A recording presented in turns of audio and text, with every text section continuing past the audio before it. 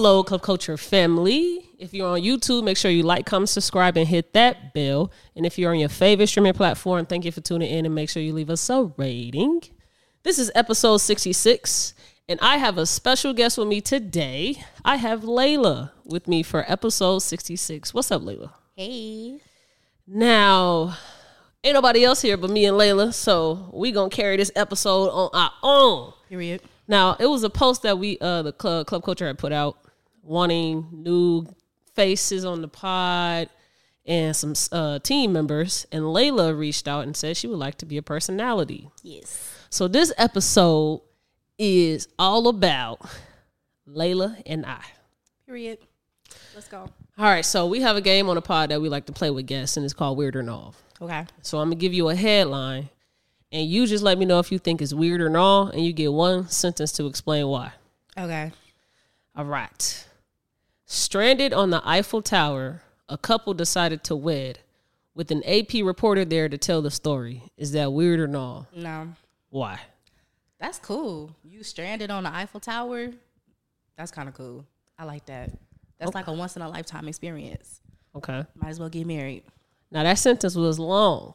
It was a couple sentences in there. Oh, okay. Okay. Get one sentence. A $1.4 million speeding ticket surprised a Georgia man before officials clarified the situation. Is that weird or no? Say it again. A $1.4 million speeding ticket surprised a Georgia man before officials clarified the situation. Yeah, that's weird. Why? Because why is a ticket $1.4 million? That's a good question. Prosecutors say a reckless driving suspect bit an NYPD officer's fingertip off. Is that weird or no? Who bit the fingertip? A reckless driving suspect. Yeah, that's weird. Why? Because why is you out here biting people's fingertips?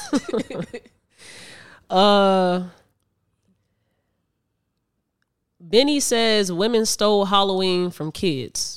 Is that weird or no? It is weird. Why? Halloween's for everybody. Okay. We're going to circle back to a Halloween topic I got. Okay. Long Island man allegedly pulled a gun on a 6-year-old boy over Halloween candy. Is that weird or no? That's weird. Why? Because why is you pulling a gun on a kid? Over Halloween candy. Over some candy. That's not necessary. Teacher on leave after allegedly dressing as the devil and telling kids, "Hail Satan." Is that weird or no? I'm gonna just say no. It's not weird. Why? Because she just doing her thing. She's playing her part. She's playing her part. Flavor Flav sings the national anthem at the Milwaukee Bucks game. Is that weird or no? It was interesting. I'm supposed to say weird. Yeah, weird or no? I mean, nah. I'm gonna have you bring it up closer. No, it's not weird. Okay, why? Because Flavor Flav is I guess a legend. Okay. Kendrick Lamar's Good Kid, Mad City album is the longest charting rap album of all time. Is that weird or no? No. Why? That's a good album. It's a good album.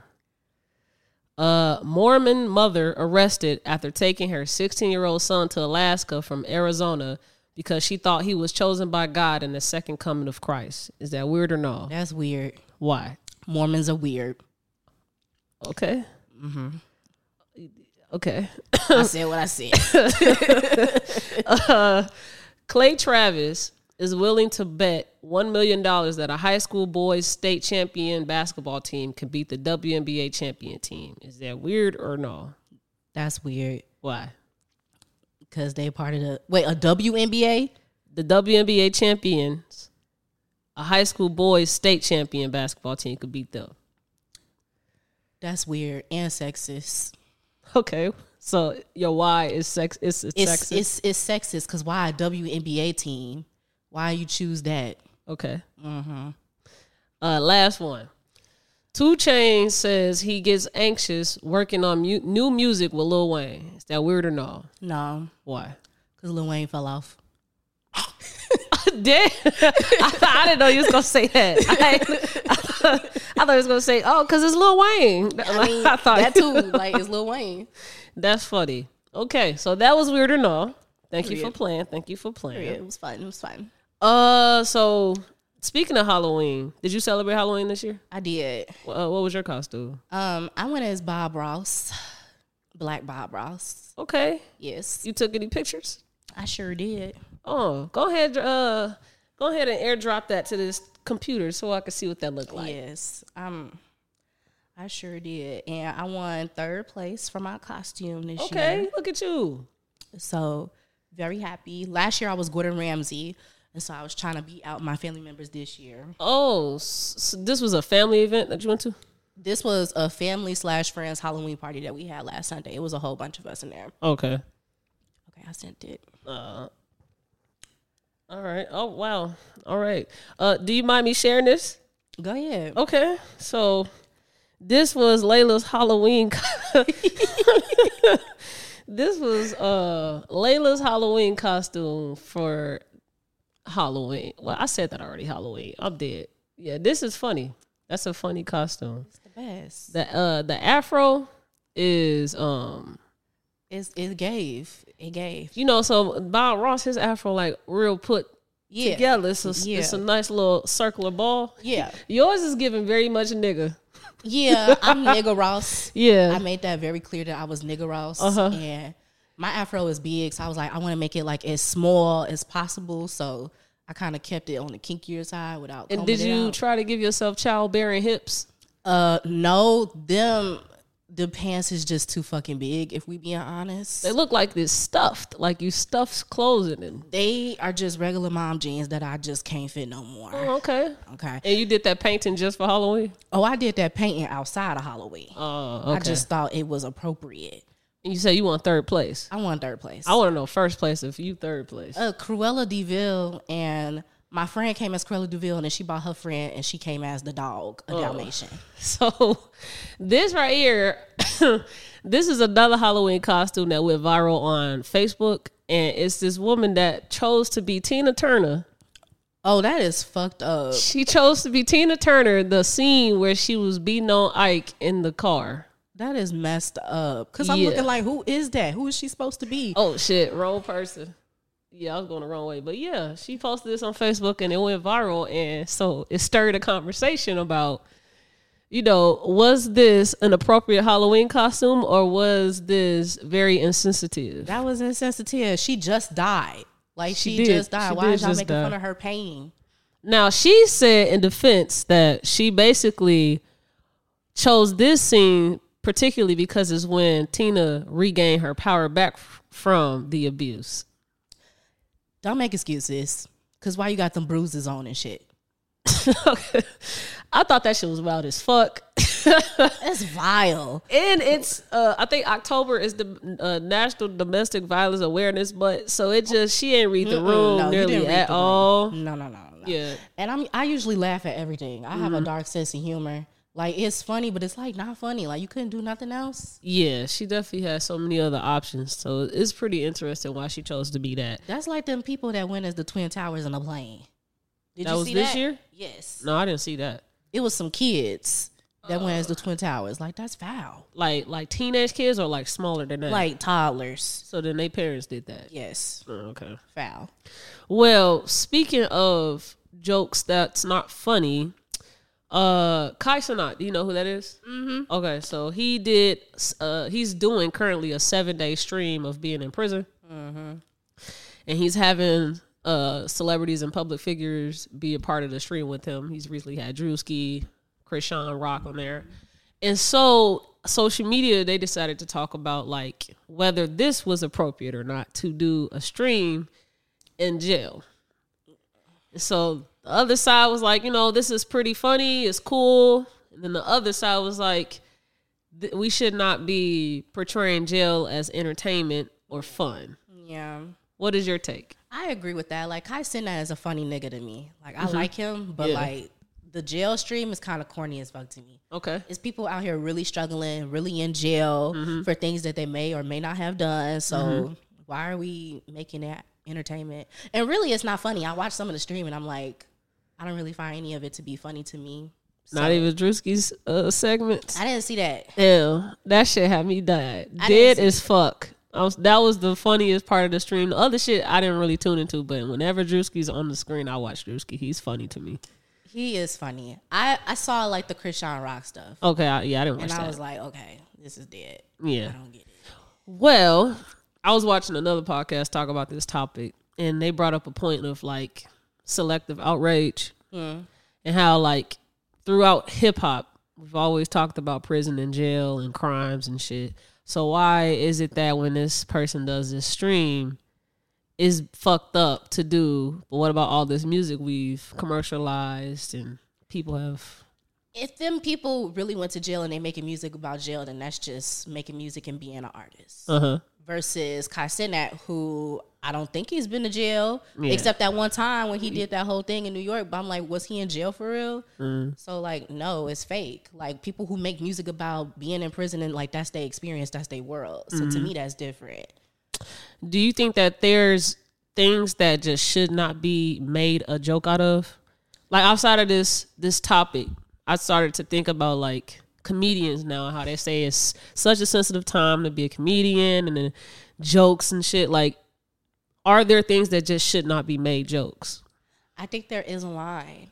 I think it's a very thin line. Because again, like I'm a person, like I laugh at everything. I have really dark sense of humor. I actually recently went to go see Dave Chappelle live October 14th, and he made jokes about everybody, like disabled people. He made Jewish jokes. He made all types of jokes. I do think it's a line, though. I do think, certain things aren't funny. Now, did you find Dave Chappelle's he was cracking up, was he? He gonna get me canceled. These people go find out who I am. They gonna cancel me. Hell yeah, I was laughing. That's the whole point of this conversation is like selective outrage. Why certain things that not even we, because it sometimes like is a personal thing where you just feel like, all right, that's not funny, but to so many others, it is funny. It is. So, like, how do we even get to a middle ground between, all right, this shit should not be talked about. It's just not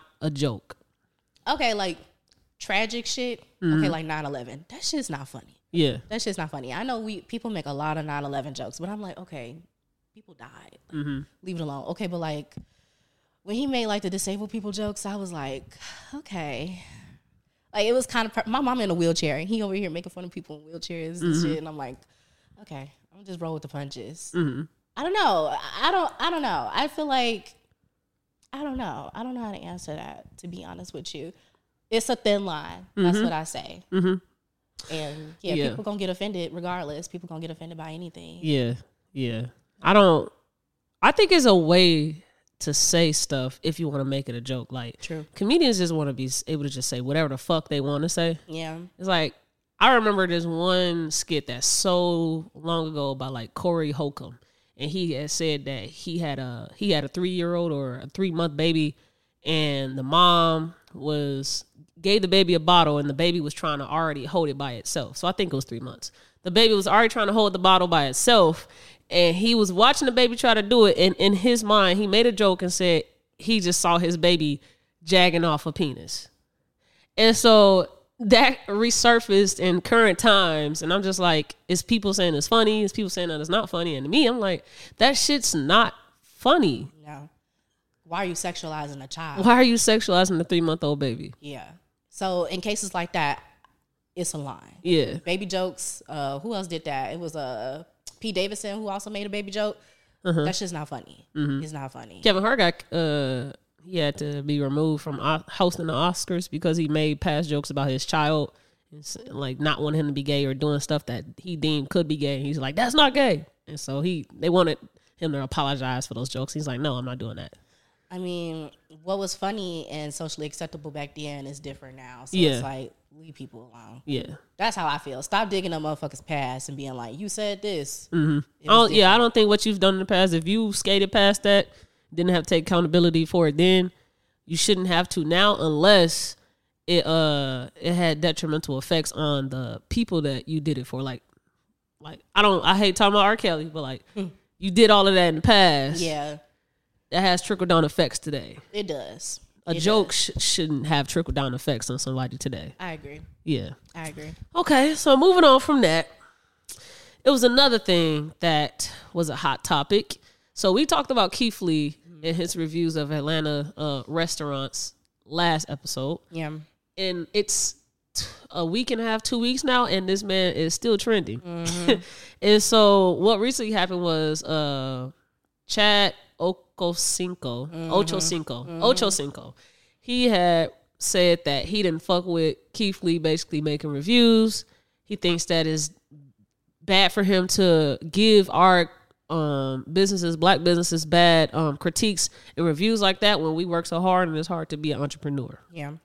And so social media went off on him because they felt like you're speaking on stuff without research. Mm-hmm. Even his daughter came out and told him like, no, Dad. And so he recanted. It was like, my daughter corrected me. So, you know. He don't know what the fuck he's talking about. Yeah. Everything he said was like, okay, clearly you don't watch Keith Lee. Mm-hmm. And I'm noticing that people are having critiques for Keith Lee. And I'm like, all of y'all who have critiques clearly do not watch this nigga. Yeah. Because Keith Lee is humble and Keith Lee is very respectful in all his reviews. Mm-hmm. It's this other black dude, I think his name is like Mr. Chime Time. Mm-hmm. And I had saw it on my story today. It was like, oh, this is the real villain. Uh-huh. And he don't like shit. Yeah, he don't like nothing. He be like, no, this shit is nasty. Like, yeah. That's who y'all need to come at then if you want to talk about bashing. But Keith Lee is so respectful, and he gives to me like I guess it's biased, but like he gives the good and the bad about things. Mm-hmm. And so Chad don't know what the fuck he be talking about, and I'm glad he got corrected. Do you think that celebrities should get different treatment than the common folk? Nah. Okay. Nope. It was a comment left on a blog that posted the whole Chad and Keith Lee thing, and the comment was of a person with a verified check, and he was like, "There, being someone of some type of stature or celebrity or public figure, you have special treatment, and there's nothing wrong with that. Basically, that just comes with you being able to garner this type of success for yourself, right? And so people, like that's just what it is, and you should walk in that light, I suppose. Which I can see that, but Keith Lee is like an influencer, and so it's also like that line of, are you an influencer, are you a celebrity, are influencers celebrities? Mm-hmm. So I don't think Keith Lee deserves special treatment. Okay. But again, still I feel like nobody deserves special treatment. I mean, okay, you worked hard for your shit, you're a celebrity, so okay, fine. But yeah, then that would go to what we consider Keith Lee. Is he a celebrity or is he just an influencer? I mean, that's why, like, that's what's different today. Like, anyone could be a celebrity. Like, anyone could have in the past, but you pretty much was chosen sometimes. Yeah. Now it's like, you go viral one day, you try to capitalize off of being viral, and you could become B. Simone. Right. Pretty V or somebody like that. Yeah. And those people are celebrities. Are they? B. Simone, Pretty V, DC Young Fly, they all are wilding out legends now. I would say DC Young Fly. Okay. I have a bias against B. Simone. So. Okay. Okay. I like Pretty V. I don't know if I would call them celebrities, though. Okay. I don't know. I mean, a celebrity to me is a person every nigga know. Okay. To me. I mean, it's celebrities that, like, even, like, Kanye West, he's not probably as big as he would be in, like, Pakistan. Kanye West is probably big as fucking Pakistan. I don't know. I don't know. No. I just feel like you can even be as big as Kanye West and not be like how he is in U.S. in Pakistan. I'm sure Pakistani niggas is bumping Kanye. Kanye is huge. I was just using it as an example. I got you. Yeah. But like niggas in Pakistan don't know Pretty V. They probably don't at all. No shade to Pretty V. I love her. I love her to death. She's so funny and cute. But Dave Chappelle probably not. No, Dave Chappelle is a legend. Dave Chappelle is a celebrity. Okay. All right. You're a little strickler about these celebrities. So you had put something specific in your guest assessment form, and you were like, I won't speak on things that I have no knowledge of or haven't done research on. And so what is your reasoning for doing that? just speaking with the whole trad thing, why did you specifically put that as something unique about you? I'd put that as something unique about I me. believe you did. If you didn't, my bad. But it stuck out to me when I was reading the guest assessment form. Okay. So I have a podcast bias, even though I'm on a podcast right now. Uh-huh. I feel like niggas get on podcasts and just be talking about shit that they're not credible about. It's my biggest pet peeve. And so that's why I was like, me, if I don't know nothing, if I don't have no expertise or something, I'm going to shut the fuck up. Yeah. I'm going to shut the fuck up. Okay. Because I'm not credible. And I guess like my bias comes from seeing like all these men on podcasts talking about how relationships and women need to do this and women need to do that. And half them niggas ain't never had a wife, ain't never been in a relationship. They some incels. Like, no, you have no credibility to speak on a relationship. And so I have like a little bias against podcasts. I'm like, these is just regular niggas. And why do I want to know a regular nigga's opinion? That's just me. So do you listen and watch podcasts? Like on a week, like this is like part of your weekly routine is? Business related podcasts. Okay. So nail tech related podcasts and like, you know, things like that. Okay. It's crazy you ain't say club culture, but that's fine. What I was getting to with that was if you probably consume more, you'll be able to like decipher between that bias. That shit is just a small percentage of how many podcasts is actually out there. For sure. I listen to The Read too. Like The Read. Yeah. That's one of my favorites. Okay. Yeah. You said that you had took a podcast class. Why? What was that for? It was part of my curriculum. For being a nail technician? No. So I went to film school. Okay, yeah. I went to Columbia and I studied interdisciplinary documentary. Okay. So I took creative writing classes. I took radio classes, which is where the podcasting class came in. Okay. And then, you know, I took like writing, photography, all of that. So like I had to take a podcast class. Yeah. I want to say that was probably like what, 2018, 19? No, like I graduated 2021. So I took that podcast class 2019, 2020. Okay. Yeah. I would say that's kind of probably around the time podcasts became, what's the word? Like you can financially like gain from podcasting. Yeah, it so came up. Cool. It definitely came up. Yeah. Did you actually like learn anything that you can remember from that class that you can see like people practicing or doing today with podcasting? Okay, so let me clarify. The podcasting class was more like an audio class. Oh, okay. So like what we're doing behind the scenes here, how to like set up and like how to get perfect audio and like gain. It was kind of like that. Audio engineering. Yeah. I didn't sit down with no nigga. That would be cool though. It would have. That would have been cool. No, it was like we told personal stories. Okay. So like all I did was narrate my own stories and things like that.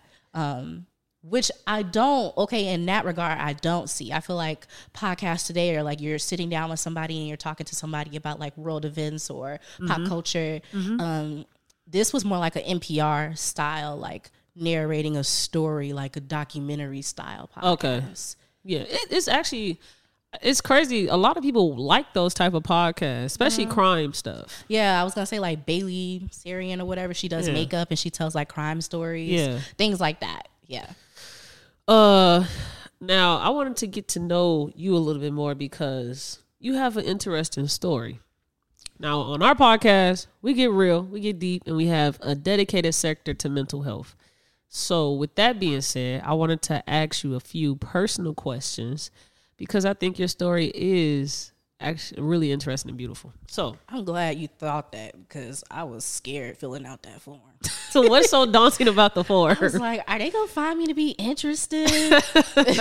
Well, that is the purpose of the form, but no, I already like have a good sense. I just still like to have everybody do the form because I also want to know what are reservations you would want to talk about. Fair. So take us from the beginning. Where were you born? How was your upbringing? And we can start there. Where was I born? Yeah. Were you born in Indiana or Chicago? This is so controversial. I was born in Chicago. Okay.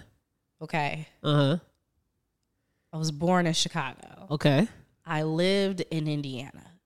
So as soon as you was like, what age did you move to Indiana? Oh, it's so controversial. Okay, because people get on me about this. Okay, so I was born in Chicago, moved to Indiana when I was 3. Okay. Just me and my mom living in Indiana. Yeah. She did not want me to go to CPS. Okay. She was like, fuck CPS. You're not doing that. You're going to school out here in Indiana. Okay. Did the whole school in Indiana thing. My whole family lived in Chicago. So they say you're not from Chicago.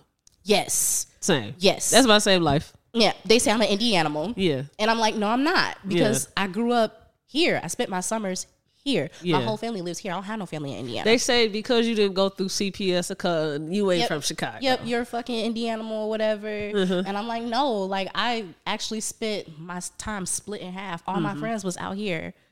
Literally, I was out here. My mom drove the CTA bus for 12 years. Okay. So I was studying in Chicago. So when I be like, oh, I'm from Chicago, they be like, no, the fuck you not. So you claim Chicago, and that's why y'all have those conversations. Yep. I don't claim Chicago. Chicago's a great place. It's probably the best city in the world. Well, Yes. in America. I don't know about the world. Yes. Best city in America. But I really enjoyed like my childhood growing up both places, but majority of my life was in Indiana. Like I didn't spend summers, but I spent a lot of weekends just going back and forth. Yeah. Like I spent my summers and I spent like my weekends in Chicago. My whole family live out here. My stepdad live up north. So like in high school, even like I would be at school Monday through Friday. Friday night we going to Chicago because I'm taking dance class. Like I was always out here. I claim Chicago because I don't like Indiana. Okay. Like I appreciate Indiana as an adult.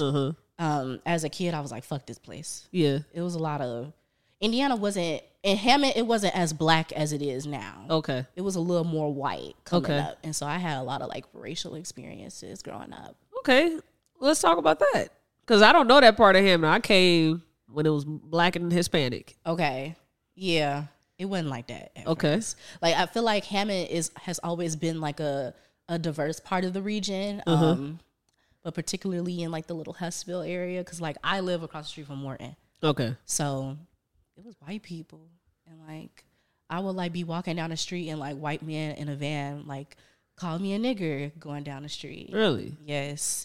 It was like weird racial shit. I ain't had no black teachers. I went to an elementary school called Caldwell, which is now Hussville Park. Okay. It's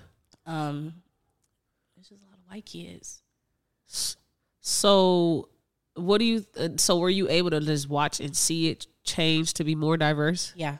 And so as it became more diverse, did you experience less racism? Yes. But then it shifted. It was like then like instead of white kids making fun of me, then it was Mexican kids. Okay. That's what it turned into. So how was it? Like how did you get into dance? Who or what brought you into dance? Have always wanted to be a dancer since I was a kid. Like my mom bought the Michael Jackson #1s DVD. Okay. And I would like study all his dance moves and I'd be dancing. But I've always been shy growing up. And so coming into high school, they had auditions at the Hammond Academy for the Performing Arts. I got in and then my dad was like, let's take it seriously. So I was doing that. And then I was taking classes at a professional dance company here in Chicago called the Joel Hall Dancers and Center. Okay. And I just did that. I started dancing at 15, which is considered late in the dance world. I did ballet. I was a junior lovable. What's that? I was a Bulls cheerleader. Okay. Yeah. A junior Bulls cheerleader. I didn't get paid. But yeah. What did you like? Did you want to be a professional dancer when you were younger? Yeah, I still do. You still do? I still do. I still dance. Oh, okay. And what is your like concentration with dance? Because I've only really seen you do like ballet. Yeah. I consider myself a jazz dancer. Okay. So jazz is like origins of like street dance, but it's really like ballet mixed with like a little bit of like hip hop, if that makes any sense. Would you say that there's a space in today's time for jazz? Jazz is a dying dance form, in my opinion. Yeah. Dance world is interesting right now. It's very interesting. Why do you say that? Because I feel like the dancers in this time in 2023 are straying away from more disciplined forms of dance and going to more like free form dance, like contemporary and modern. Yeah. You see a lot of people doing more modern dance now and they're like straying away from like the disciplines of ballet. Do you have a gripe with that, or you're fine with that? I have a gripe. Okay. I'm a traditionalist. A lot of my clients are dancers, and they're contemporary dancers. I'm always like, you want to go just take a ballet class? And they're like, no. I'm like, what's wrong with you bitches? Like, I get it. Ballet is toxic. It's a lot of toxicity in that world, especially if you're a dancer of color. But I'm a traditionalist. I'm like, you got to have good form. You got to have good lines. You got to know how to do a tendu, a plie. Like, you should always go back to the basics. Okay. They say ballet is like the core of all dance. Okay. No matter what form of dance you do, ballet is at the center of it all. Dance reminds me of like college and people's critique of college that go to college and like, I'm here to be an accountant. Why I got to take art class? Like, I want to crump. Why the fuck I got to do ballet? Yes. All the hip hop dancers and shit that go to school for dance and they be like, oh, I'm in a ballet class. Yeah, that's how it is. You got to take ballet. I'm sorry. I never understood like how ballet dancers can like be on their toes like that. Cause I got extreme level of flat feet. That would kill me if I ever tried to do that. You can't be flat foot. Yeah. I mean, I guess you're on your toe. There's like padding there. Oh, okay. So like you're on your toe when you do feel it, but it's not that bad. Okay. It's not that bad to be in a point shoe. Did dancing ever like fuck up the appearance of your feet? Yeah. I'll take my shoe off and show you. I'm good. Because I saw a TikTok video and she said she was a dancer. Her feet was so like, it was a lot of fucking feet on there. Yeah. Yeah. I have hammer toes. Yeah. My toes, people have said it looks like a hamburger helper hand. Okay. Some people told me my hands look like hot dogs when you boil them too long. Okay. So, yeah. Monkey toes. Okay. Yeah. So, were you ever insecure about your feet? Yes. Which is a large reason why I'm a nail tech today. A large reason. Yes. Okay. I'm still insecure about my feet. I keep them up though. I get $120 pedicures. I keep them up. I do my best, but yes, very insecure. Okay. Were you insecure to the point where like, whenever it's time, like say you go to the beach, would you wear socks to the beach? I'm not wearing no socks to no beach. No. But yeah, like I used to hate wearing open toe shoes, but now I'm like, fuck you, I'm wearing these open toe shoes. My feet look like squares. I don't fucking care. I'm wearing these open toe shoes. That's funny. Okay. All right, back to growing up. Now, you say your mom drove the CTA city buses. Yep. How do you even get one of them damn jobs? I feel like that's a job that's hard to get. It is a job that's hard to get. She got her CDL. Oh. She took like a basics test. That's what you got to get that? Yeah, you definitely got to have a CDL. Yeah, it was like a long onboarding process, but she got that job. And she did that job before the existence of like smartphones and shit like that. So like she has the craziest stories about driving and like cussing people out and like leaving kids at the bus stop and her bus getting shot at. Like, she has the craziest stories. How was it? Like, was she like as available with having that schedule of driving? Like as a parent? Yeah. Yeah, no. Okay. No, yeah, I didn't think so. So I'm an only child. So yeah, my mom would be driving that bus and I would either be out here with one of her friends or my auntie, my grandma, whoever, or I'd be in Indiana at home. I was always at home by myself. Did you like pretty much raise yourself? Yes and no. Okay. When she got sick, yes. So she got sick when I was 13. I think I was in the 6th or 7th grade. So when she got sick, she spent a lot of time in the hospital, like for weeks on end, and I would be at home by myself. Yeah. So what was she diagnosed with? Like, what was she sick from? Lupus. Ooh, okay. She has lupus. She has fibromyalgia. She got a whole bunch of shit. Okay. My mama got a lot of ailments. And you said when you were 13. Yeah. So, okay. Yeah, it was tough. And with you, because black people got this thing where they think that kids can watch themselves at 12, 11, 10, to 13. Like, so I'm sure you was probably already used to watching yourself at that age, and then 13 come, and now you just really just by yourself. By myself. Like, and I'm responsible. Like, my mom always like preached responsibility to me and stuff. So like, I never did anything too crazy. A little bit. When she be at work, yeah, I'd be doing crazy stuff. Okay. But if she was in the when she got sick later in life and she be in a hospital, I'd be like, nah, I'm going home. I'm not having no people in the house. Like, I'm going to go to Save-A-Lot, get these ramen noodles, and chill for the rest of the day. When she be at work, yeah, I had people in and out the house. How did your mom, like, was it when she went to the hospital that's when she learned she had lupus, or she was already experiencing like sickness and she was like, I need to go to the hospital now? She was still working for the CTA. Okay. And she would come home and she would like fall out. She would be like, have me a bath run in with Epsom salt and like leave me alone for the rest of the day. So she knew something was wrong with her. Yeah. And then she got her lupus diagnosis in 2011. Okay. And she tried to continue to drive the bus, but like she progressively got worse and worse and she had to quit. Like she was sneaking in a cane onto the bus. Like she couldn't even walk no more. Yeah. So it progressively got worse. And then, you know, she was unemployed. And then that's when she would start being in the hospital a lot. How do you all financially weather that storm? Like, how did you, if she don't have a job, you 13, how y'all make it through that? I don't know. Yeah. I don't know. My mom, we've always had a little bit of financial strife. And my mom's been very transparent about having to borrow money or take out loans or get something from the credit union or even doing things for other people. She's been very transparent about those things. She's not ashamed. That's good. When she got sick, this is when my stepdad was entering my life. Okay. And so he paid out of pocket for like her medication and stuff like that. She wasn't approved for like any Medicaid, Medicare. So like all of her medicines and stuff would be like $500 to $700. Yeah. We ain't had no money. We definitely didn't have Did no she money. meet him prior to her diagnosis? No. Oh, so she was dating while she was sick? Yep. Because I know you regain like strength and then it hits you just out of nowhere. Yeah, it's a on and off thing. Yeah. Hers is like a little more on and off. Like I have friends, like my best friend, her mom has lupus, but like it barely affects her. Yeah. My mom's lupus is like an everyday thing. And she'll be like, oh, I'm in pain. And then she'll take medicine and she'll be like standing up, doing something. And then like she'll be in pain again. So it's on and off. Yeah. Yeah. Lupus is one of those things that I'm just terrified of. Yeah.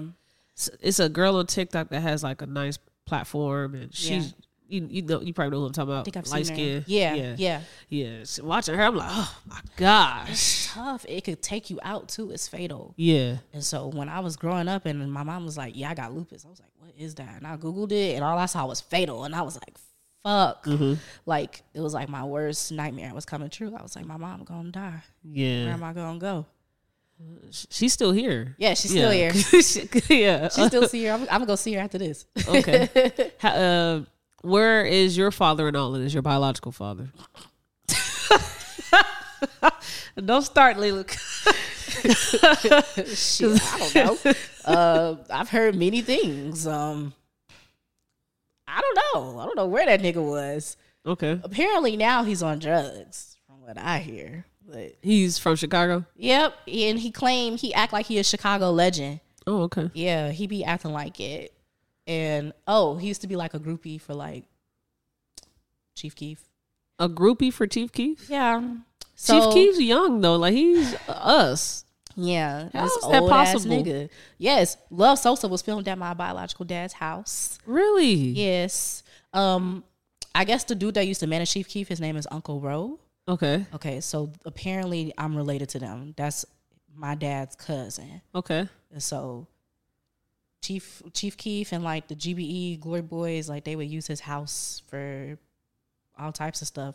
So you a part of Chicago history, kind of, sort of. I used to flex like, yeah, my dad worked with Chief Keef. I would too. Lil Sosa was shot at your daddy crib. Yes. That is something I'ma forever keep saying to people. It's a dog in the video, and that was my dad's dog. His name was Neo. Okay. Yeah. Now I gotta go watch this video. Go watch it. Gotta spot the dog because I don't remember no dog in the. It's in a dog video. It's very brief. It's very brief. But yeah, my 16th birthday, he had like all of the Glory Boys like FaceTime me and send me videos wishing me happy birthday. Because I guess them niggas would just be at his house. Okay. So like Fredo Santana, a couple of other people, and Chief Keef. I remember Chief Keef. So with him saying that he says he's a Chicago legend, I mean, he probably, it might kind of have some truth to it. Back in our people day, not our people, but their day, our mom's people day. Okay, like in the 90s, he's like, oh, they call me Chi-Town TD. Okay, so well, I'm even scared to be saying this on camera. I mean, we ain't said nothing too bad. We ain't say nothing bad. We ain't say nothing bad. He people don't like him. Don't come looking for me. Don't come looking for me because you don't like him. Okay. He burned bridges with niggas. So he was never really in your life. No. Yeah. I could count on like one hand how many times I've seen this nigga. He just takes my pictures off Facebook and be like, look, my daughter graduated. Yeah, he one of those. Yep. Okay. Yeah. That's my sperm donor as well. Yeah, that's what I call him. Sperm donor. Mm-hmm. Yep. And I learned the other day that I'm maybe one of 15 siblings. So me and my sisters, we was all on the phone the other day. We like, yeah, we got to find the other siblings and shit. It's wild. It's a lot of speculation going on right now with him. Yeah, it's 9 of us. 9? Yeah. Yeah. I'm the oldest. Well, kind of, sort of. The oldest of 9? Kind of, sort of. Okay. I'm biologically the oldest. Okay. Maybe. It might be someone older. Maybe. We don't know. I relate. Exactly. So how did your mom explain to you, your dad's alive, he's here, he's just not choosing to be in your life? Like, how did that get explained to you why you don't have a father in your life? She'd always be like, fuck that nigga. Oh, okay. She'd be like, he's not here. He left me and you. Fuck that nigga. I'm your mom and your dad. Okay. That was her. Okay. She'd be like, it's me and you against the world. Okay. Now, are you one of those ones when it's Father's Day, you like, so the mothers be like, I was a mother and a daddy. You be like, yeah, mama. Yep. And fuck everybody who got something to say about it. Okay. They be like, respect black fathers. Yes, Yeah. respect black fathers, but some of us don't got that shit. So yeah, my mom was my daddy and my mom. She roughed me up like a dad. Like, she had to be a dad. But I also give respect to the male figures in my life too. Yeah. She had a lot of male friends that would come around and they would equally help raise me. So I give respect to them too. And my stepdad, I give respect to him because he definitely he is still playing a large part in my life. Shout out to the stepdads. Shout out to the stepdads. How did you all come to a relationship? Like, did you already like him when your mom was like, hey, this is my friend? Yeah, I like that nigga. Yeah. He was cool. And I'm not gonna hold you. He used to take my mom out and I would go with, and we'd be at Olive Garden and I could order whatever I want. And I was like, yeah, this is nice. This is nice. This is nice. Okay. Super cool. He'd be like, I used to cut my t-shirts up because I wanted crop tops. My mom, we didn't have no money for her to buy clothes and stuff like that. Yeah. And he came up to me, he was like, why are you cutting up your shirts? He was like, I'd take you shopping and get you some real crop tops. I said, fucking period. Yeah. Let's go. So he always, till this day, as a 25-year-old woman, is always looking out. Okay. So.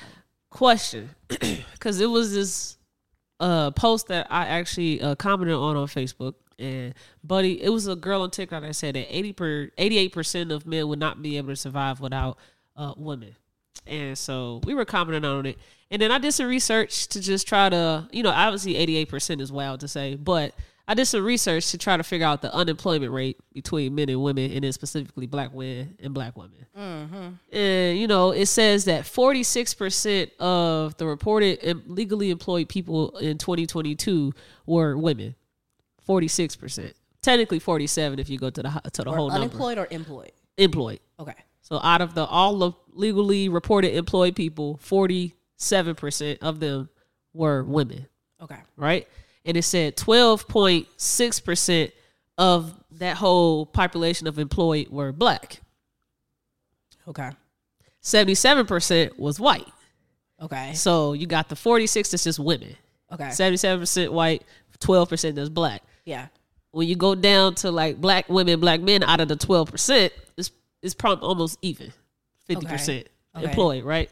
So with you growing up with a stepfather that came into your life, would you say that he helped alleviate some of the stressors that your mom probably had? Definitely. Okay, so you can be able to speak to how a partnership is important. Yeah.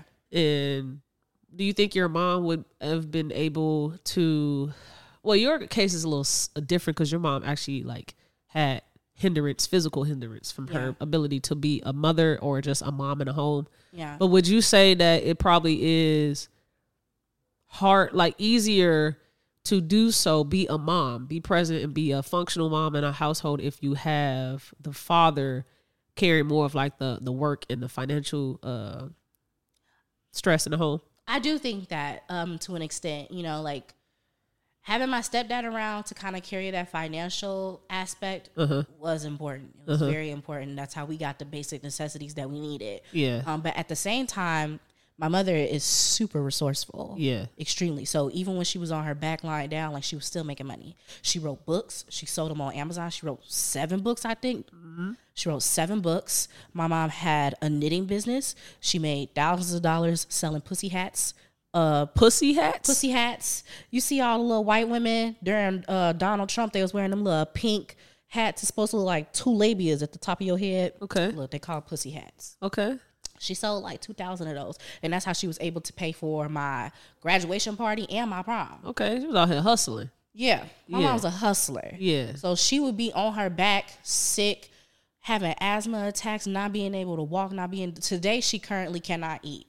And my mom is a hustler. She does psychic readings. Okay. She has a hotline. She makes money that way. Yeah. So like she's still a hustler. Yeah. And like I think even without my dad we would have got by. Yeah. But he definitely made it easy. Definitely made it easy. And so with that being said, Black women are resourceful as fuck. I feel like men are like simple minded. Yes. Yes. Is one track minded. My mom like, okay, this not working. Okay, what we finna do next? Yeah. I think that's a hard pill that men have to swallow is that you aren't as resourceful and creative as women. Yep.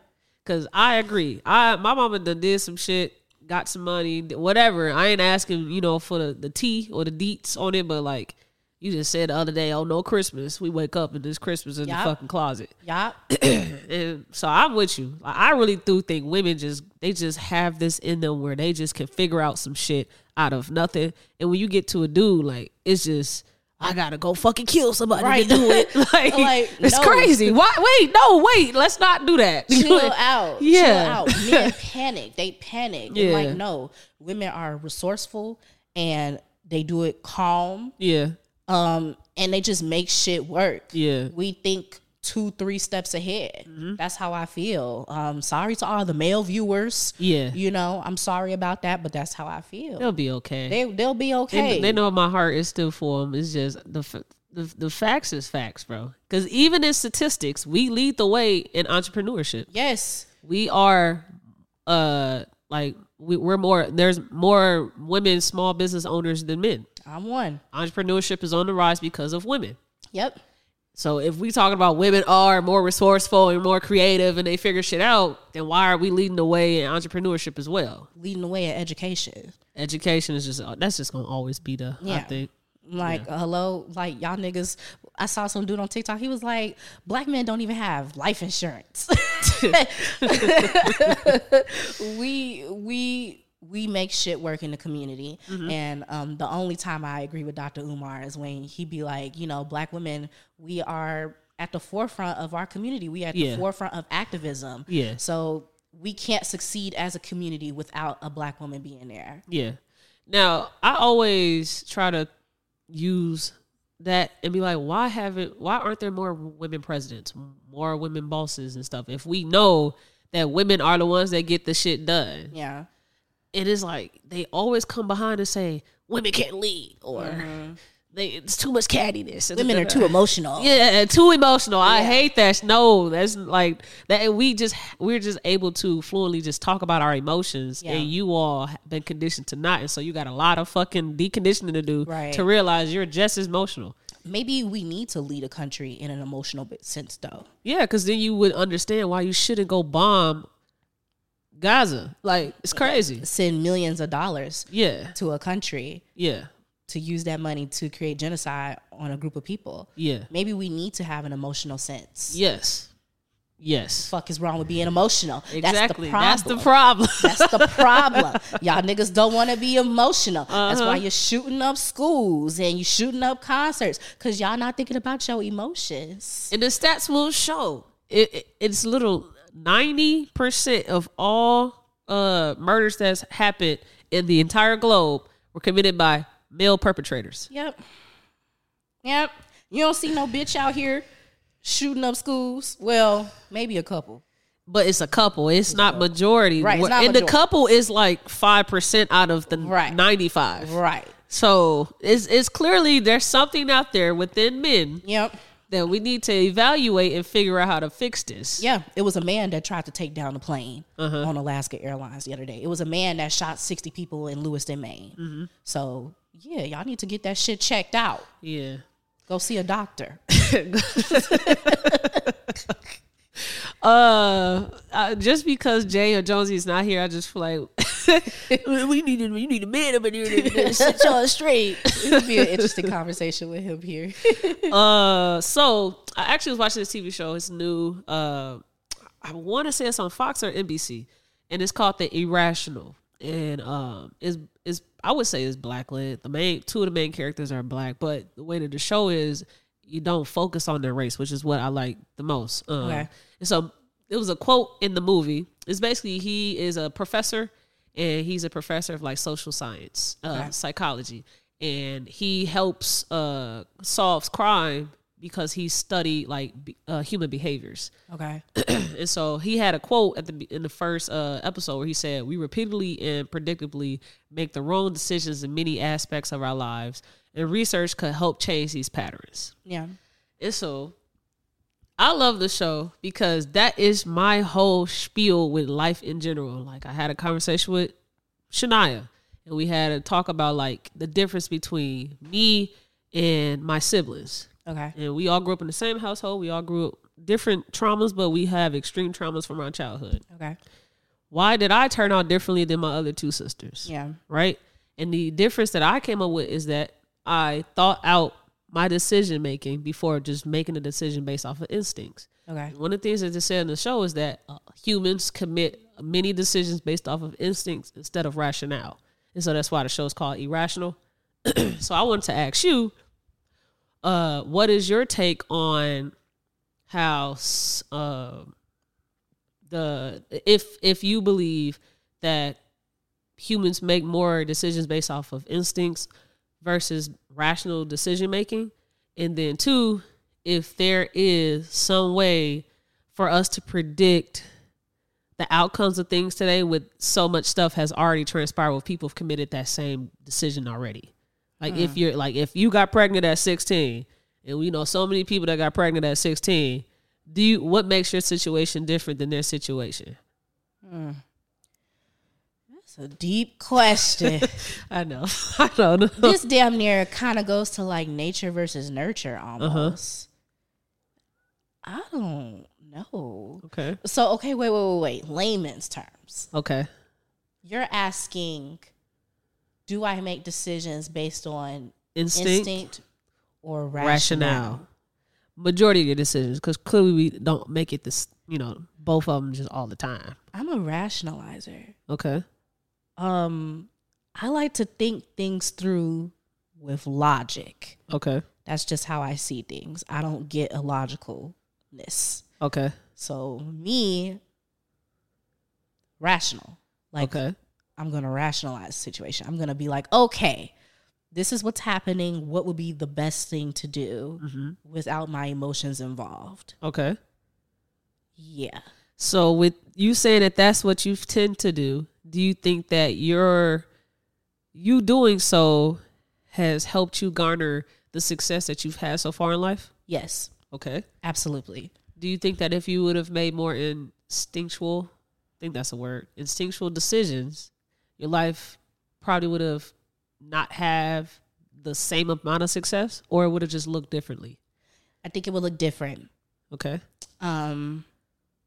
If I did things based on instinct, yeah, I don't think I'd be well received. Okay. I think I wouldn't be well liked. Okay. Because I probably would have fumbled things with my mouth. Okay. And with my behavior. Yeah. Yeah, because my instinct sometimes is like, fight. That is a lot of people's. There's 90% of men committed murders. Fight that bitch. Kill her. Yeah. Yeah. Instinct, yes. But no, because I'm able to be like, wait, bitch, stop. Take a pause. If you do this, you're going to, this and this, these are the consequences. Yeah. So yeah, yes, I'm a rationalizer. I try to think things through. And because of that, I do think I have a lot of success. Even when I want to fucking lose my shit. Yeah. I don't. If you were to have kids today, would you? Okay, when you have kids today, when you have kids, whenever you have kids, would you try to instill them to make more rational decisions or to just go with the flow? Because I think that's what people say a lot of times, is just go with the flow. I would encourage them to try and utilize both. Okay, because I do think to a certain extent, being too logical about situations, you can miss out on things too. I would encourage my kids to use their discernment, basically. Yeah. Decide whether, like, depending on the situation, okay, maybe you should take a more logical stance if it's more severe. And if it's something more not as severe, something kind of basic, then you should go with the flow, because you can find things and discover things about yourself in the midst of going with the flow. If that makes sense. Do you think that people are God's chosen people? God's chosen people. So, just to use myself as an example, because you don't have siblings, I'm clearly different than my other two sisters, and a lot of them would say that I am successful. Was I chosen to be this out of you all, or was this my own doing? Because some people think that, you're special, Maya. You're just different than everybody else. Yeah. Okay. I think your spirit. Okay. Oh Lord. Okay. God's chosen people is interesting for me, because I come from the belief that before you're here, before you do Earth School. Okay. Earth School. Okay. Before you do Earth School, you choose the people that's going to be in your family. Okay. You choose the people that's going to be in your circle. And we all choose our own personalities. So when you say you, because before we're thought of, our parents have to have us. So they chose. But your spirit. Okay. Your spirit. Oh, okay. So your own spirit chooses that. Okay. Yes. So are you saying like things are predetermined? Yes. Okay. And no. Okay. Yes and no. Okay. I think you choose. Oh Lord. Everybody gonna think I'm a fucking loony. You're fine. They gonna think I'm a loony. Get this loony spiritual bitch off of here. Nah, you fine with these spirituality talks up on the pod. Oh Lord. Yeah, I think a lot of things are predetermined, and then some things aren't, because you're on your own path, but other people are on their own path, and sometimes paths collide. If that makes sense. Okay. Now, I grew up in a church home. All right. I never got into, the culture there of like, just believe in God will make a way. I never got into that, because I always thought that you had to put in all the work possible to have your life be what you want it to be, and not just believe that what is for you, what's not for you. Like all of that stuff people say, I get it. That's probably how you felt. But me, like, I just always been sure of myself. And like, this decision that I'm making is the best decision possible, or probably not. And I just want to do it, or I'm not supposed to do it. Like everything is yourself. What the fuck you do. Yeah. So growing up and having two other siblings choose to do stuff that I didn't do, and then the outcome is this, I'm like, maybe it's because you should have did it this way. But you also don't want to tell people you should live your life a certain way. Yeah. But when we talk about success, what is success to you? Everybody know what failure is, but what is success to you? Success is doing Hitting you hard, huh? Oh man, here's some questions. I mean, I knew they was gonna be like this, but Lord, success to me is you walking in your path and you being happy at what you do. Okay. That's what success is. Okay. You could be a successful bank robber. You could be a successful nail technician. You could be a successful podcaster. To me, success is you going down a direction and you having a positive outcome in the direction in which you're going. With that definition, do you think that people should be able to pick and choose who they think is successful if success is what you're happy with? No, because success is biased. It's subjective. Okay. And so, no, you can't tell me what the fuck is successful because what may work for me may not work for you. Yeah. So people have to do what works for them. Yeah. And if it works for you, then that's your success. Yeah. What works for me and I'm getting positive outcomes and results is success to me. Okay. Do you think that where you are right now in your life, if you were to pass away, knock on wood, you would be okay with all the success you've garnered for yourself, or you would feel like wish I would have done more? That's such a hard question because I'm a Capricorn and I'm always looking for the next thing. Yeah. I have imposter syndrome real fucking bad. To the point where my friends and the people around me have to be like, Layla, you own a business. You make your own money. You don't answer to anybody. You drive a nice car. You have this, you have that. And I'm like, bitch, no. Yeah. Like, that's not enough for me. Yeah. If I died today, would I be happy with what I've done? Yeah. Fuck. Yes and no. Okay. Why the no? I want more. Okay. I feel like 25-year-old Layla has only got to dabble in professional dance, go to school, go to film school, do little film things, and create a business at 23.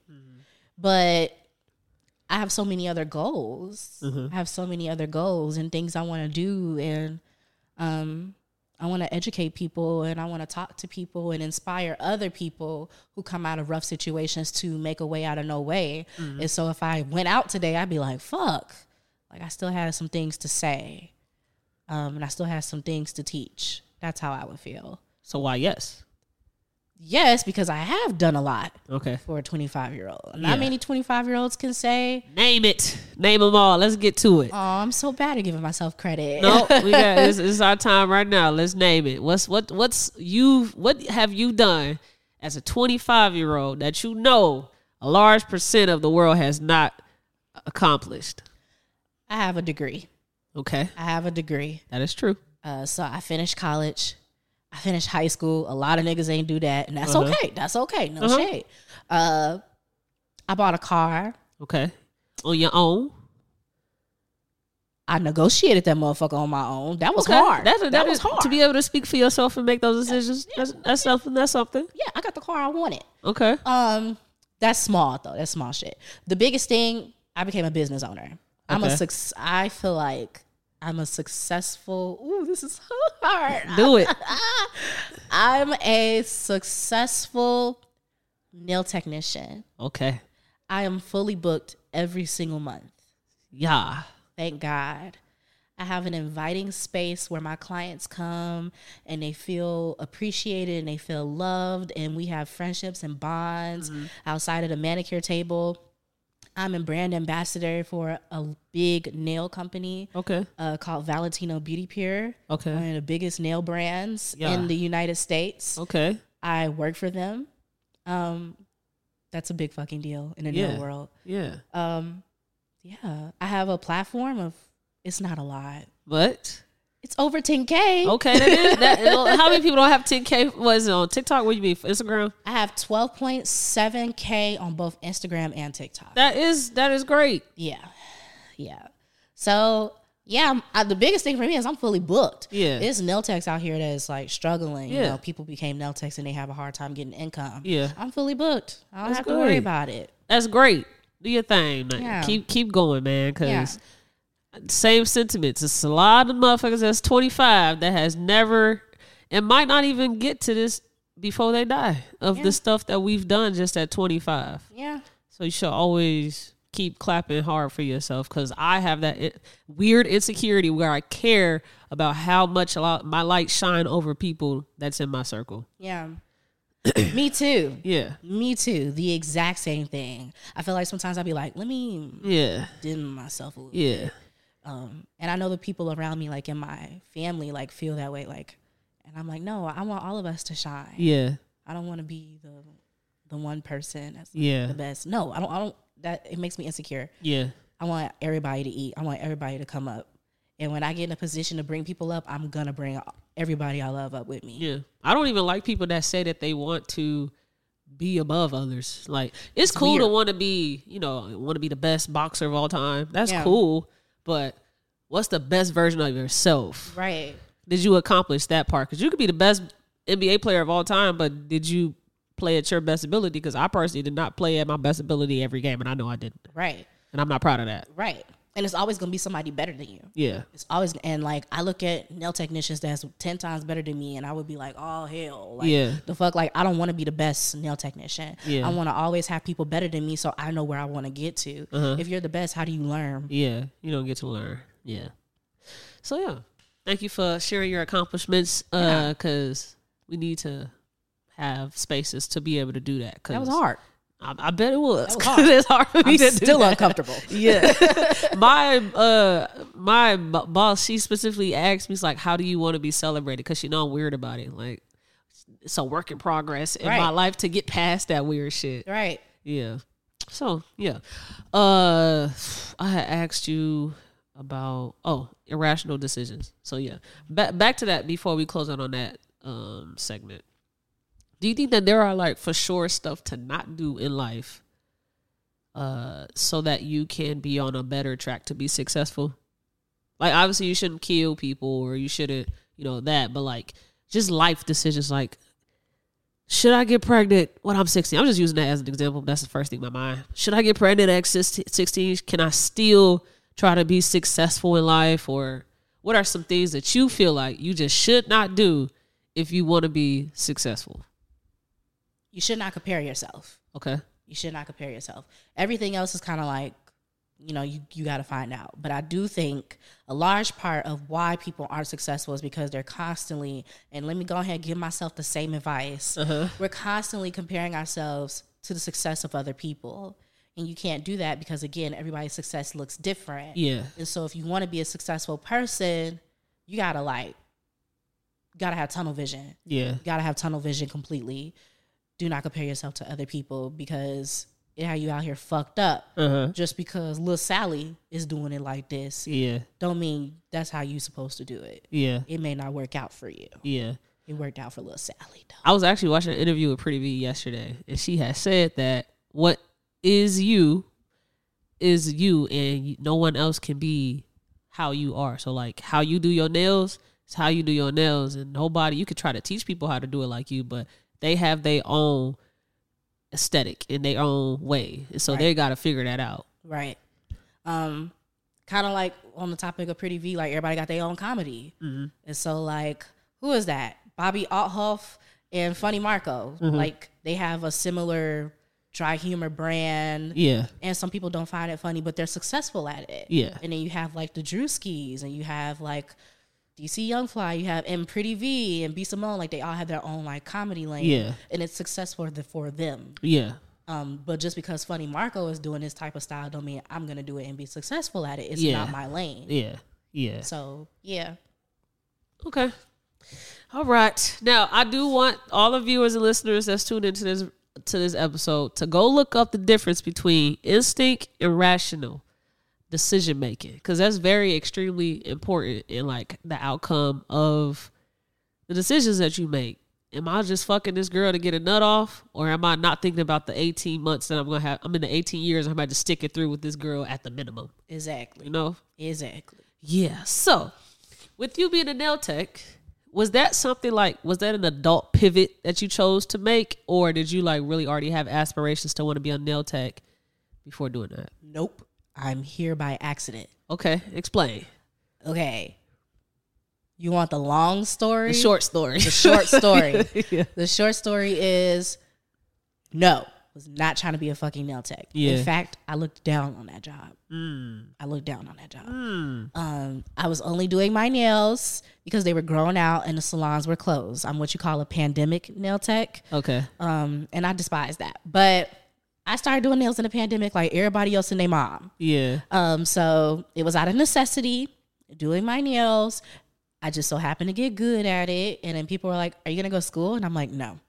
I'm in film school. I'm trying to be a dancer. How am I going to be a professional dancer and be a documentary filmmaker? It's just not going to happen. Yeah. And then I fucked somebody up. That somebody was my grandma. I fucked her up real bad. And I was like, oh, okay, so I'm going to go to nail school. Yeah. So I went to the shittiest nail school. It's called Trans Beauty Academy. Do not go there. Do not go there. If you were in the Chicago area, don't go. I went to that nail school. Yeah. Clocked in every day. I did nail school by day, film school by night. And I just got it done. I got my degree and my nail tech license in the same month. Okay. Yeah. It was by accident. And it was a scary thing because my stepdad was like, this is not your dream. Yeah. This is not what you want to do. And he's Asian. He's Filipino and Chinese. And so, like, I guess stereotypically, but, like, he was like, don't let this distract you from your real dreams. And it ended up becoming a dream. Yeah. You know? So, yeah, no, I'm here by accident. Yeah. I hate the plan A, plan B motherfuckers. Like, when you a real adult, bro, you got to have multiple plans because you might think this is what you want and you learn yourself more. This is not what you want. Right. I'd be a broke bitch if I was out here trying to make a film. Yeah. And I do want to do that. Like, that's something I still aspire to do. Yeah. But I can do that and have money. Yeah. I have money. Yeah. You know, it's not a lot of film opportunities here in Chicago, especially for documentary for what I want to do. And so, yeah, no, I'd rather not be a starving artist, you know. So I'm out here doing nails and being successful at it. It's working for me right now. And when it stops working for me, then I will pivot. Yeah. Now, with you being in the service industry, what is your perspective on Black professionalism? Oh my God, that's been a topic. I've been talking a lot about that, and it's a catch-22. Yeah, it's a catch-22. Especially as a nail tech, as a beauty pro, you know, people always on social media talking about these new nail techs and these new hairstylists and these braiders, these bitches always talking shit. But it's a two-way street. It really is a two-way street because I understand the client perspective and I also understand the small business perspective. Yeah. Of you have to make things work for you and people cross boundaries. Yeah.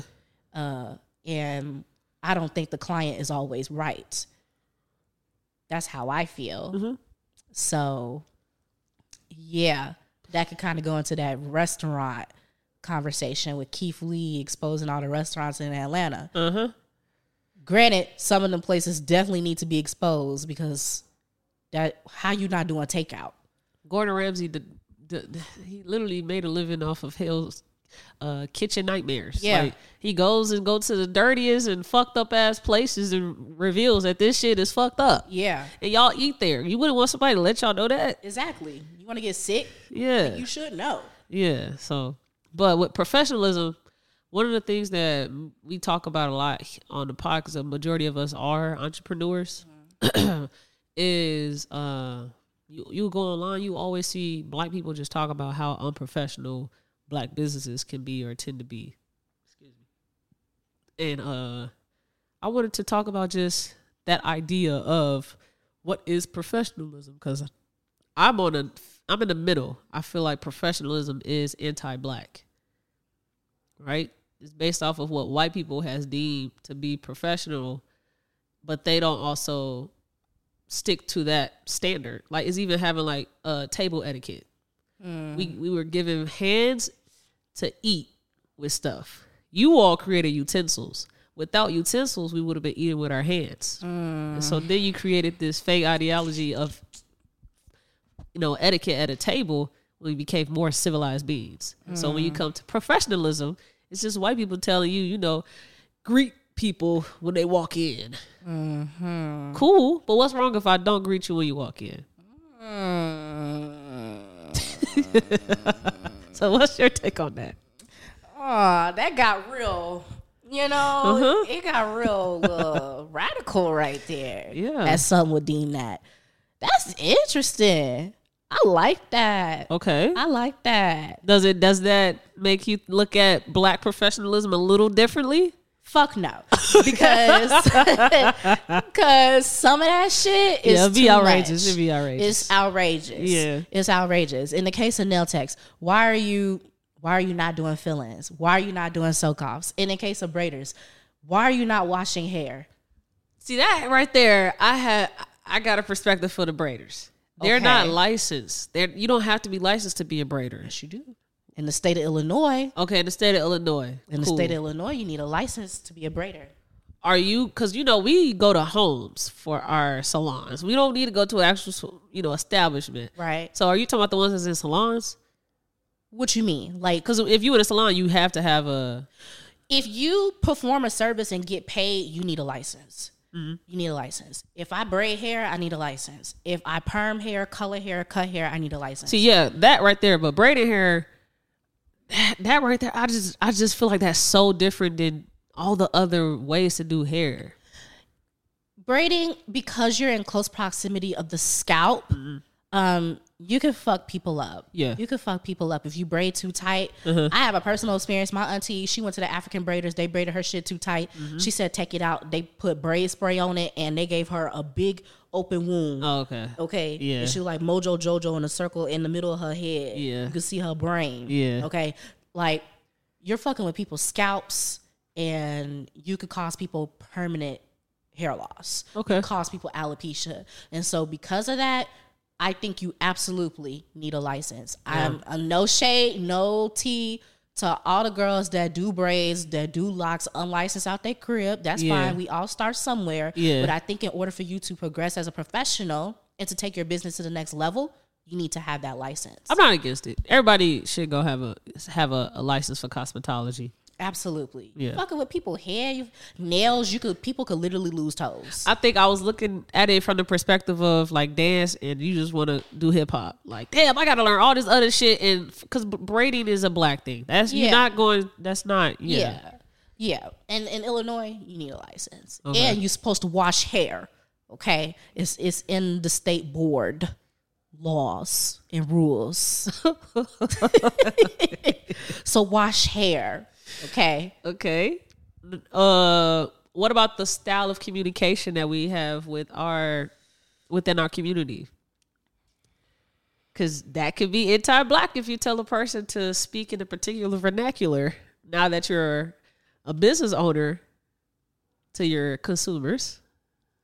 But what's wrong with it could be anti-black, but like, what's wrong with being like, hello, my name is so-and-so, I want my nails done. How much would this cost? Like, what's wrong with that? They want to, yo, what's up? I don't care if people hit me up with yo, just address me. I know this might sound picky and people may not like it, but I hate when people go in my DMs and be like, how much for this? Bitch, who are you? Yeah. Who are you? Like, yo, hey, what's up? I love your work. Or you ain't even got to say that. You ain't got to kiss my ass. What's up? My name is this. I would like to get this done by you. What's wrong with that? It's just being polite. Be fucking polite. I'm a human being. And I'm not going to come up to you talking all type of way because I don't know you. So, yeah, just be polite. See, with professionalism, it has nothing to do with the consumer. It's all about the professional. So they can call and do whatever the fuck within your policies, but like actually greeting you before asking for a service done, they gotta actually do that. They don't. You just gotta always remain professional. I'm gonna remain professional, but I work out of my house, right? Yeah. So like, I have my salon is separate from the rest of my home. It's in my basement. I converted my basement fully into a salon. I vet everybody who comes through there. You can't just go on my site and book a service with me. If I've never seen your name before, I'm sending your money back. You're getting deleted. Yeah. You have to talk to me. Yeah. And I want to inquire with you and get your energy first before you come into my space. As a business owner, I don't have to service you. Okay. All right. Black people. We got to figure out what being professional within our community is. See, I'm not like the other hoes. Like, my clients love me. They love me. They be like, this is a professional, clean space. Layla's a professional. You can go through my Google reviews. Okay. All right, Google reviews. Yeah, I got Google reviews. Like Sukiana said, I got reviews. Yes. Now, with you being on this couch here and you don't have this full squad here to experience them, what has been your experience so far just during this shoot? Because I have a topic that I wanted to talk to you about, but I want to hold it until the next time we sit down with you. I'm glad I'll be here next time. Okay. I was really concerned that you won't like me. We're gonna see what the viewers also think too, but I have no doubt it'd be to be able to have a conversation with anybody. Okay. So now I want to see you with the entire team too. This was fun, and I've tuned into the podcast in the past, and I see the interaction between everybody, and so I'm curious to see how it'd be with Jonesy here and Shania. I love Shania to death. Yeah, that'd be cool. Okay, all right. So we also the last person that also wanted to be a personality, I asked him this question. I'm gonna ask you if you don't have an answer, that's fine, but I'll just ask you, what is something that you've seen or picked up from how we podcast that you think that if we did it a different way, what is a weakness you think that our podcast has that we can improve on? I don't think y'all have a weakness. Okay. I don't think y'all have a weakness. Okay. Well, if you do come up with one that as you tune in more, definitely let me know. I'll tell you. Always want us to grow.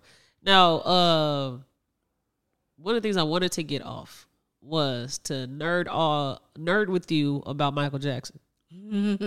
We could start right here with my Michael Jackson tattoo. Okay? I didn't know you had that. Yeah, I have an Aaliyah tattoo all the way up here, and I got a Michael Jackson tattoo. So now, you love him a little bit more than me. I don't put people faces on my body. Yeah, I'm wild. So I would just say you love him more than me. You got me beat. Yeah, I'm wild. I love him to death. What is your all-time favorite top 3 MJ songs? Oh my God, that's so hard. Yep. Not top 3. Top 3. 1, Heaven Can Wait.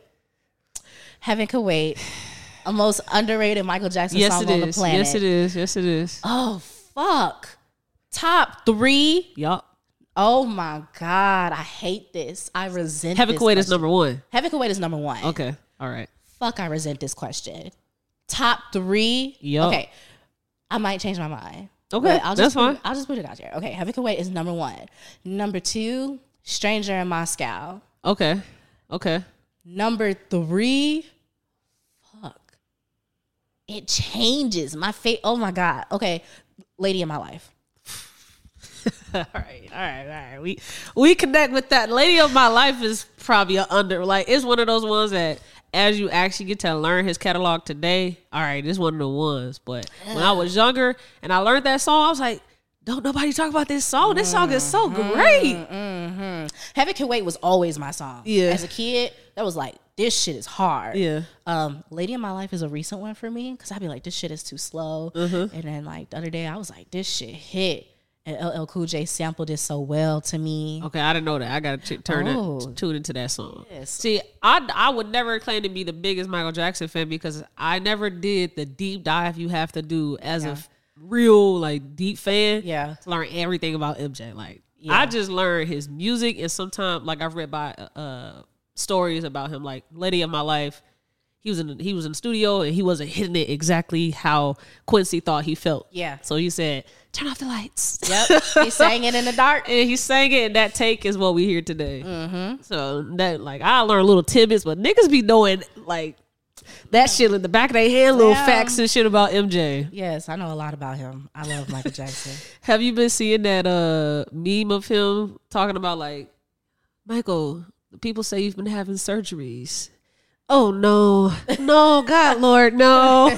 It's a video. I wish I would have queued it up. It's a video of him just interviewing, asking about the surgeries he had. I know what you're talking about, yes. That shit killed me. Yes. Because he know he had surgeries. But a lot of the surgeries he had were corrective. Yeah. They were corrective. They fucked it up the first time, so he had to keep getting his nose done over and over again.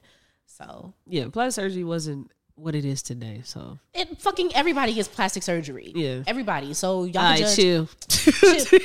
Well, you know, everybody get plastic surgery. Everybody made fun of Michael Jackson for his plastic surgery. Oh, you hated being black. You're a celebrity. You get plastic surgery. So did you ever research the whole skin change? Yeah. Skin color change? Yes. He has lupus. Yeah. He had lupus. I thought it was like vitiligo. Lupus, okay, you could get vitiligo as a result of lupus. Okay. Because my mom has, sometimes she'll get little patches of skin that flake off and lose melanin. Yeah. And so because he was diagnosed with lupus, vitiligo came as a result of it. Mm-hmm. So yes, he had vitiligo, and you know, I kind of judge him for it a little bit. Like, I feel like you should have just came out to the world and been like, okay, this is what it is. Yeah. I have vitiligo and I'm spotty. Yeah. But he wanted to make himself all even. He was afraid of being judged. Yeah. And I think that's, for that time, it made sense. In the 80s, like, people are going to talk about you. So, like, that's what he did. You don't think that's crazy for you to be like, I'm spotting and I don't want to be judged, so I'm just going to go white. I'm no longer black. I'm going to just go white. What would they call this nigga if he stayed spotty? They would have called him jokes, and like he was already a comedian's joke. Like, so many jokes about MJ. Yeah. That was wild, that thought process. It's like, you know, I don't want y'all to judge me. I'm just go white. That's crazy. If you lived in the 80s, would you be a spotty nigga? I mean, MJ, that's just one of those things that the common folk just do not understand. When you do become a celebrity, you are under so much scrutiny, but he is Michael Jackson's celebrity. So the biggest entertainer of all time. So that scrutiny is far different than just a regular celebrity scrutiny. If I was Pretty V and I was out here spotty, that'd be different. Since Pretty V is a celebrity to you. Yeah. So she is. Okay. All right, I'm gonna give you another hard one. Oh Lord. What is your top 3 Michael Jackson videos of all time?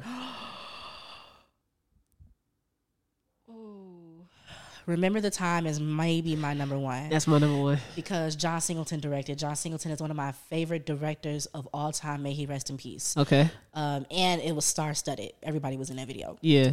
Remember the Time. I think that's the best video of all time. I agree. I think Remember the Time is definitely number 1. Yeah. Number 2, Scream. Okay. Scream cost a lot of money for it to make. And I think it's still so, like, relevant in terms of like how it was shot and how it looks today in comparison with other music videos you see. It still looks very modern. It's like, oh, you wouldn't know that this was shot in like whenever the fuck it was shot, 1999 or 2000 or something like that. Yeah. So I will put Scream. Damn.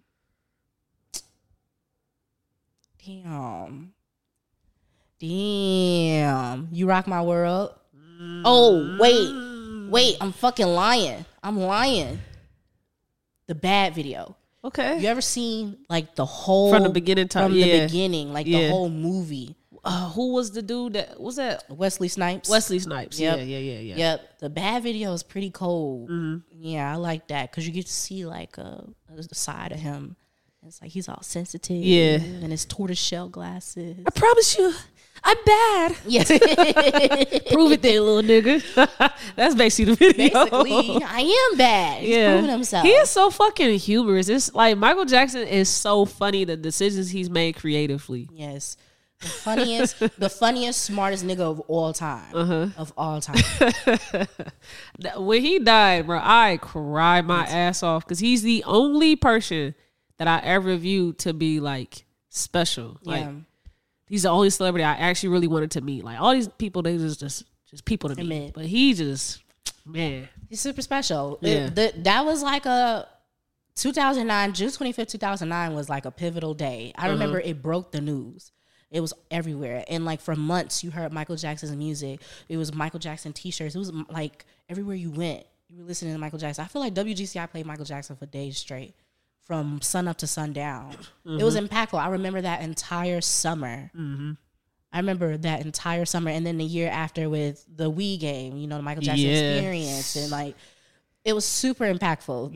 That's a celebrity death nobody will ever forget. The Wii game is the best Wii game of all time. I literally spent $800 to get a Wii and get just that game. Because they don't sell Wiis no more. And it cost a bunch. I'm like, I don't care. So it's in that little white box right there. Yep. Period. Yeah. So yeah, that's my guy. Love Michael. If anybody got something to say to me about Michael Jackson, you can come DM me personally and we can talk about it. Because I will rebuttal you. And I got articles. That's one of the things I remember, the chats with you on social media is just anything with Michael Jackson related. Beyonce debates with Michael Jackson. I wasn't gonna hit you with that today. I like you. I wasn't gonna do that to you. Yeah, they gonna box me today. The last thing I wanted to do with you before we close out is to play this game that we play with guests called If the Shoe Fits. Okay. So I had Jonesy scrub through your Facebook and to pick up any post that he found interesting for you to react to and explain what this post is about. So I think around this time is when Black Lives Matter movement was really rampant, and we had a bunch of uproar within our community, and it was election time. I think that's what this time period is. Yeah. Okay. So he got a bunch of posts from that time. How far back did he go? We'll see. Oh, shit. So this one, you had shared a post that said, fuck high school, were you popular in middle school? And you shared it July 29th of 2020. You said, I was bullied as fuck in middle school. Some of the worst time of my life. I got heat for a lot of y'all I went to middle school with. True. Does this stem from when you said you experienced racism, or this is just totally different? Damn. This is, wow. Not white racism. It was Hispanics. Okay. People wanted to make fun of me. And all the bitches. Oh, I'm not gonna name no names. I did not say this is a no name game. I ain't gonna name no names, but you know these people. Okay. You know, we all went to the same school. I went to Eggers for 8th grade. I mean 6th grade, and Scott for 8th grade. High school. Okay.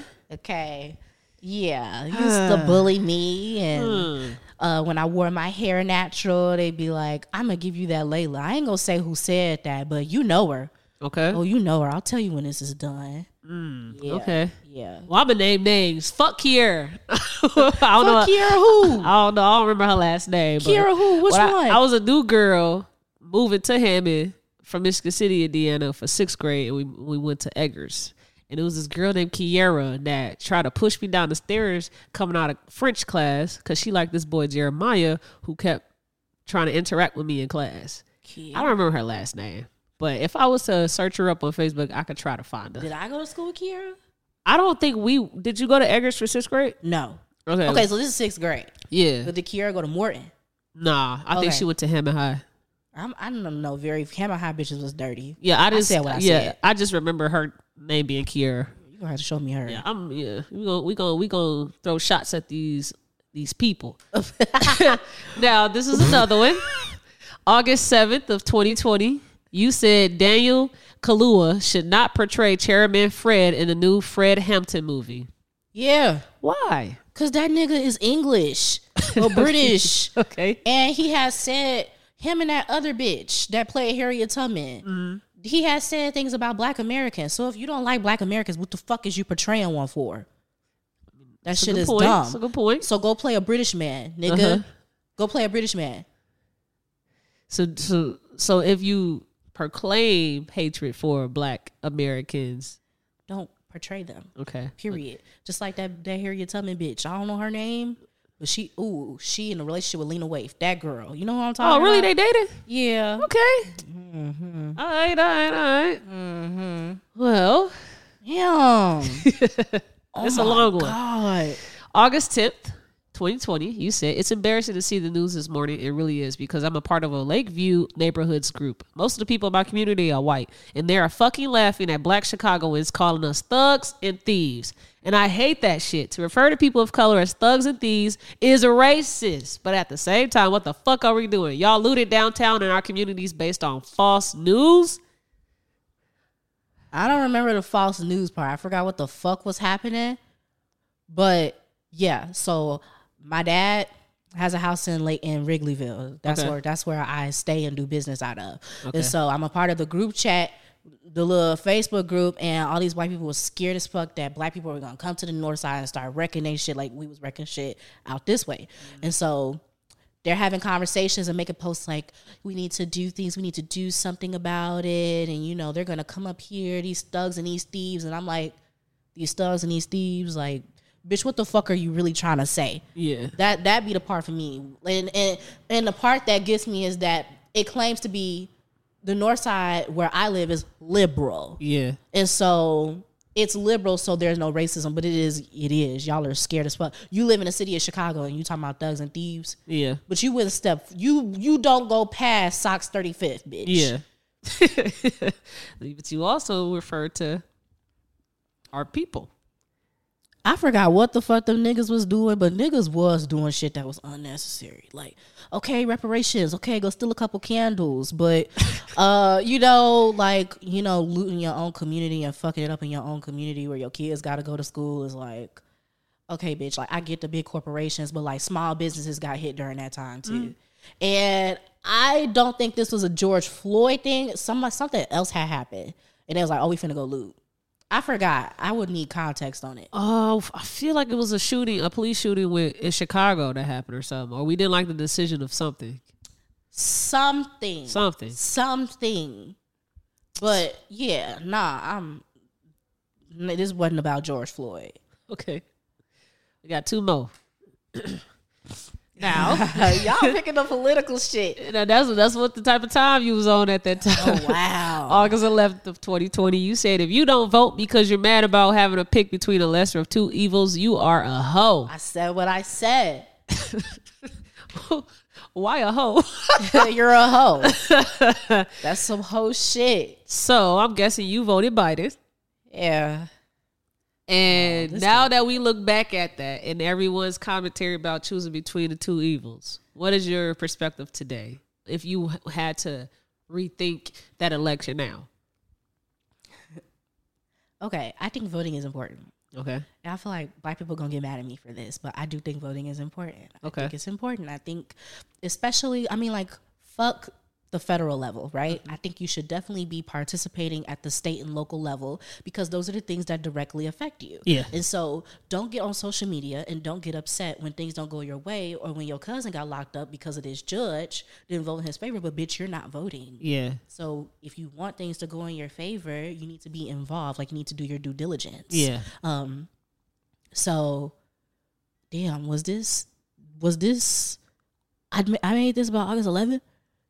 Damn. Okay, so did Joe Biden win the presidency in 2020? Yeah. Okay, I forgot. That was a weird year. Yeah, that was when it was Trump and Biden. Wait, right? Or Trump and Hillary? Maybe. No, Trump and Biden. Okay, Trump and Biden. Yeah. I'm not voting for Donald Trump. Yeah, that was the whole lessons of evils because they both wasn't niggas we want to vote for. Just vote for Joe Biden. Who fucking cares? Do you want Donald Trump to be the president again? I know niggas is like, hell yeah, he got our stimulus checks. Y'all are fucking hoes. I said what I said. Okay, I got pushback because I literally just talked about this yesterday. I think that black people, this is going back to the irrational show. If we keep doing things the same way and keep getting the same outcome, why do we think if we do it again, it's going to be differently, right? Hello. So with voting particularly, we're always told to just go vote. Go vote, do your thing, exercise your right. Specifically to our community, we're also told to go vote. But these niggas, the people that don't vote say like, what the hell they gonna do for us? They don't do shit for us. Our communities, we just see what our communities like every year. And it's like, ain't shit changing for us. Right. So it don't motivate people to want to go do anything, right? So I feel as if because I'm an active citizen of my communities and I vote and I do my due diligence on things, I see it from that perspective, not wanting to go vote because, and not from their perspective, but not like for their reasoning, but because there's a group called ADOS, African Descendants of Slavery. Mm-hmm. And this is when Dr. Umar was really becoming, introducing himself into the world, right? Mm-hmm. And so I was listening to their rhetoric and I'm like, maybe we should withhold our vote for a year or two just to see what would happen. Not thinking it's going to be successful or not, but just to see what would happen since we've never done it. Right. And maybe we might get a different outcome. If we don't, cool, that's a lesson learned. But if we do, we will never know unless we do. Yeah. And so that's my take on this. I want us all to withhold our vote for 2 federal elections, not state, local. We do that. But federal elections, withhold the black vote. No blacks go vote. No ones go to rallies, nothing. Until one of these candidates publicly say that they're going to specifically target our community for some things that's supposed to improve us in some way. I think that's an interesting take, and I like that because these politicians, it's a game. Yeah. And they are considering the black vote. Yeah. And they are considering the white vote. And they're playing into they're playing into that. Yeah. And so I do think that's an interesting take, and it's important. And I also want to make it very clear, I understand for a lot of black people, voting is inaccessible. Yeah. They make it very hard for you to vote. If you have a felon, if, you know, I know in certain counties, especially in Georgia, voting is an issue. And so I know that it's a racist thing. It's a systemically racist thing where they make it harder for our people to vote. Yeah. And so I don't want to talk about voting without not acknowledging that, because I do know that they try to make it inaccessible for us. And that should mean our votes matter if they try to make it difficult to vote. So exactly. I think withholding the black vote wouldn't be a bad thing. But I think at the bare minimum, local vote. Yeah. Local elections, get involved within your communities for sure. For sure. Okay. So we got one last one to go. August 17th, 2020 said, ain't no way, lying ass people. The bridges come up and down too slow. You have ample time to run down. You intentionally climb it. What the hell were you talking about? Damn, he just picked random shit. We're going to have a talk when I see him. Okay, it was a video of these white people chilling out like on like it was either the Wabash or the State Street Bridge downtown. And the bridge was all the way up and these fucking white people just chilling. They're like, we got stuck. You didn't fucking get stuck. That shit go up slow as hell. You ever sat at them bridges downtown? So you made a post to respond to them. Jonesy must have cropped it out, because most of the times that I post on Facebook, it's connected to something. Like, so you probably had comments underneath it. Yes. Like, this is probably, I shared the video of the bridge. Okay. This is no context. He should have included. I mean, that's it. That's it. Because you see the like, comment, and share. So that means you might have probably put stuff in your comment thread, and it's not there for just the status. I promise a video was connected. I would not just make a status. Okay. I promise. Yeah, they had ample time. All right. Well, thank you for playing If the Shoe Fits. That is wild. Now, to end this episode, we always ask for gems to be dropped. Do you have a gem that you would like to drop? A gem? Mm-hmm. GEM? Mm-hmm. Okay. Live your life. Fuck these people. 99. My mama always told me that 99% of people were cowards. And so if you are scared about what people think about you, don't be scared. Live your life. Who cares what people think? Live your life to your fullest potential and do what you got to do. Mm-hmm. Yeah. Okay. Mm-hmm. I like the gym. All right, Layla. Thank you for coming out, shooting this episode with me. Thank you. I hope you enjoyed your time. I did. I think this was great commentary. I did. It was great. And yeah, that's it. Cool. So if you're on YouTube, make sure you like, comment, subscribe, and hit that bell. And if you're on your favorite streaming platform, thank you for tuning in, and make sure you leave us a rating. Period. Peace. Just watch the damn podcast.